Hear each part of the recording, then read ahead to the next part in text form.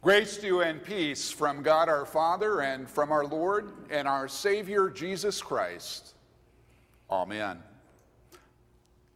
Today we gather to celebrate 150 years of God's blessing and God's faithfulness upon Trinity Lutheran Church in Faribault, Minnesota.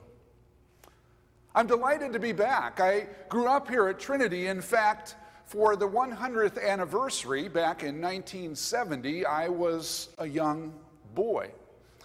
Kind of helps me think about the passage of time. One other family note, some of you know my father Elmer. He has been a member here for all of his 96 years of life. And so our family has a lot of history here at Trinity. I bring greetings and congratulations from the Trinity Lutheran Church that I serve, Trinity Lutheran Church in Mission and Shawnee, Kansas. Mission and Shawnee are southwest suburbs of Kansas City, Missouri. I have been tasked with helping to celebrate this milestone anniversary of 150 years with an eye to the future. But as the people of God, we can't really look to the future until we take at least a few moments to look back at the faithfulness of God.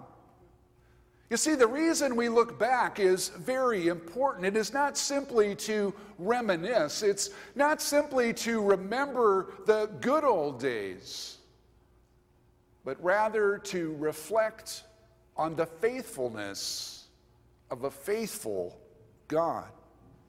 Faithfulness God has demonstrated again and again and again over 150 years here at Trinity.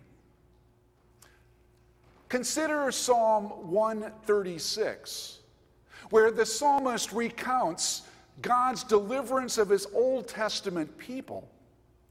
After each portion of that story of God's deliverance, the author of that psalm intersperses the refrain, "His steadfast love endures forever."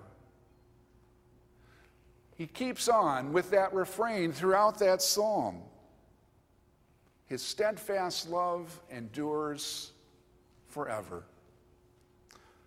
Much the same could be said and done about Trinity's history. We could rightly say, as we consider the history of those 150 years of God's blessings, His steadfast love endures forever. As we live now in these challenging days of a pandemic and of social unrest, we do well to remember those words. His steadfast love endures forever. Consider for a moment some of the challenges faced by those who have gone before us here at Trinity. Founding the church shortly after the Civil War. It must have been an interesting time to be starting a church. Being a German-speaking congregation at a time when all things German fell into disfavor. Going through the Spanish flu pandemic of 1918. The Great Depression. World War II. The societal unrest of the 60s. A time increasingly when people are not so favorably disposed to institutions like the church. The death of a senior pastor. All of those circumstances and many more not named are things that have been dealt with by the people of God in this congregation. And through each of these challenges, His steadfast love endured and endures forever. As we move forward during this challenging time, we do so focused on Christ and on the faithfulness of a faithful God. We do so reminded of Jesus' beautiful and simple words of promise at the end of our gospel lesson. And behold, I am with you always to the end of the age. Our God, our help in ages past, is our hope for years to come. And that faithful God who goes with us continues to call us to the same mission. Go and make disciples of all nations. The reality is that disciples of Jesus, followers of Jesus, make disciples. That's what it means to be a disciple, to follow Jesus and to make disciples who make disciples, and on it goes. That's who we are and what we do. God uses us to share His love and His grace and His mercy. He does so through His Word and His sacraments, through baptizing and teaching, and all the while, Jesus accompanies us and blesses us and empowers us in that task of making disciples.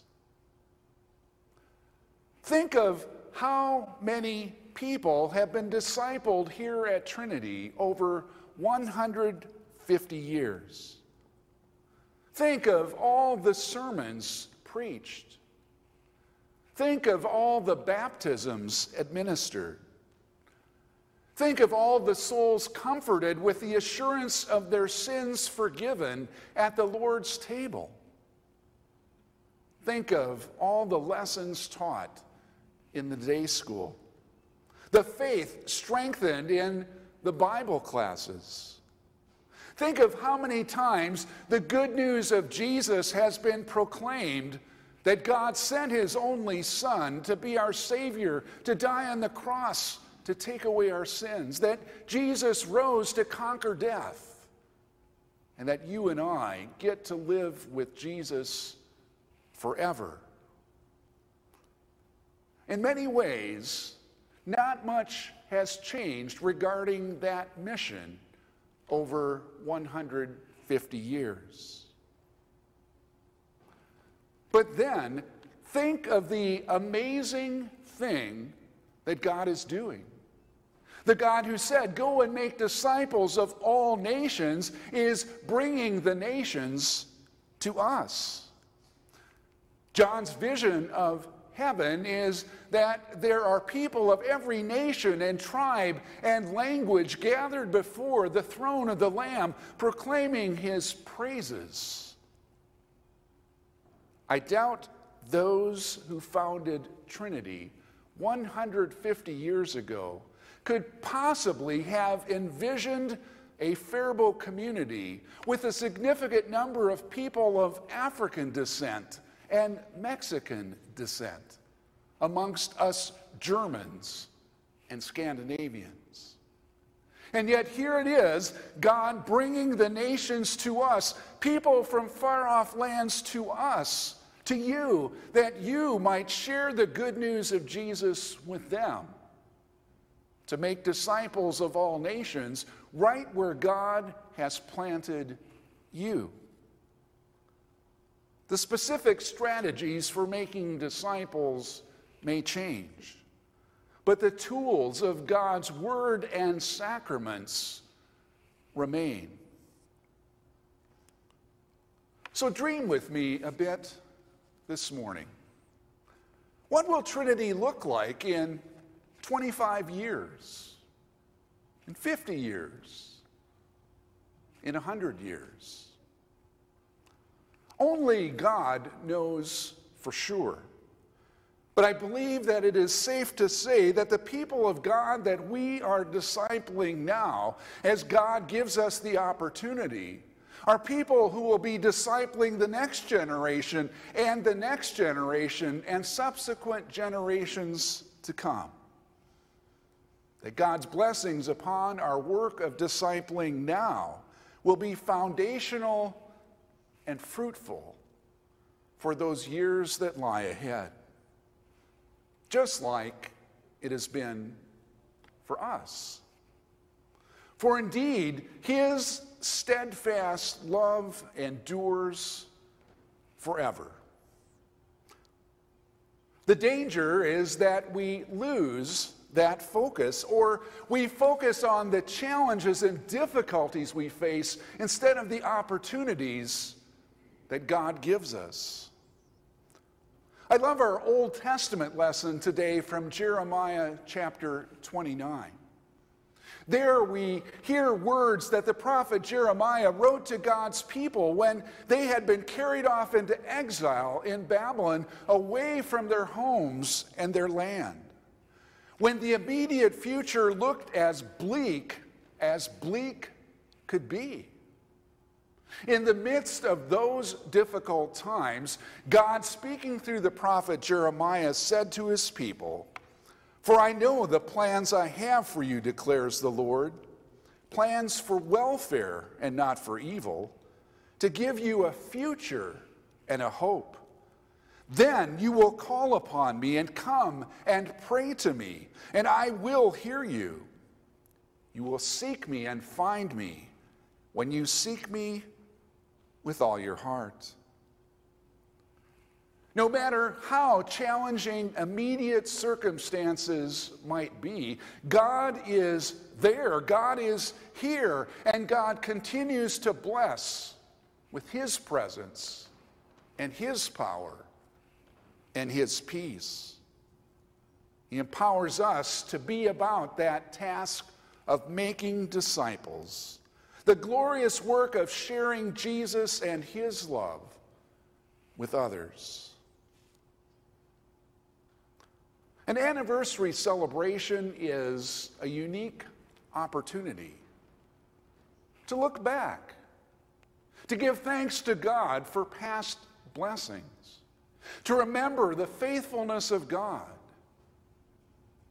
and then, renewed, refreshed, to take a deep breath, and then boldly and confidently move into the future, knowing that God, our faithful God, continues to go with us, and that he will bless us, bless you, as you go and make disciples of all nations. I might still be around for the 125th anniversary of Trinity, or maybe not, but God willing, I will be. But whether I am or not, whether you are or not, may this congregation with eyes firmly fixed on Jesus Christ always be about that glorious task.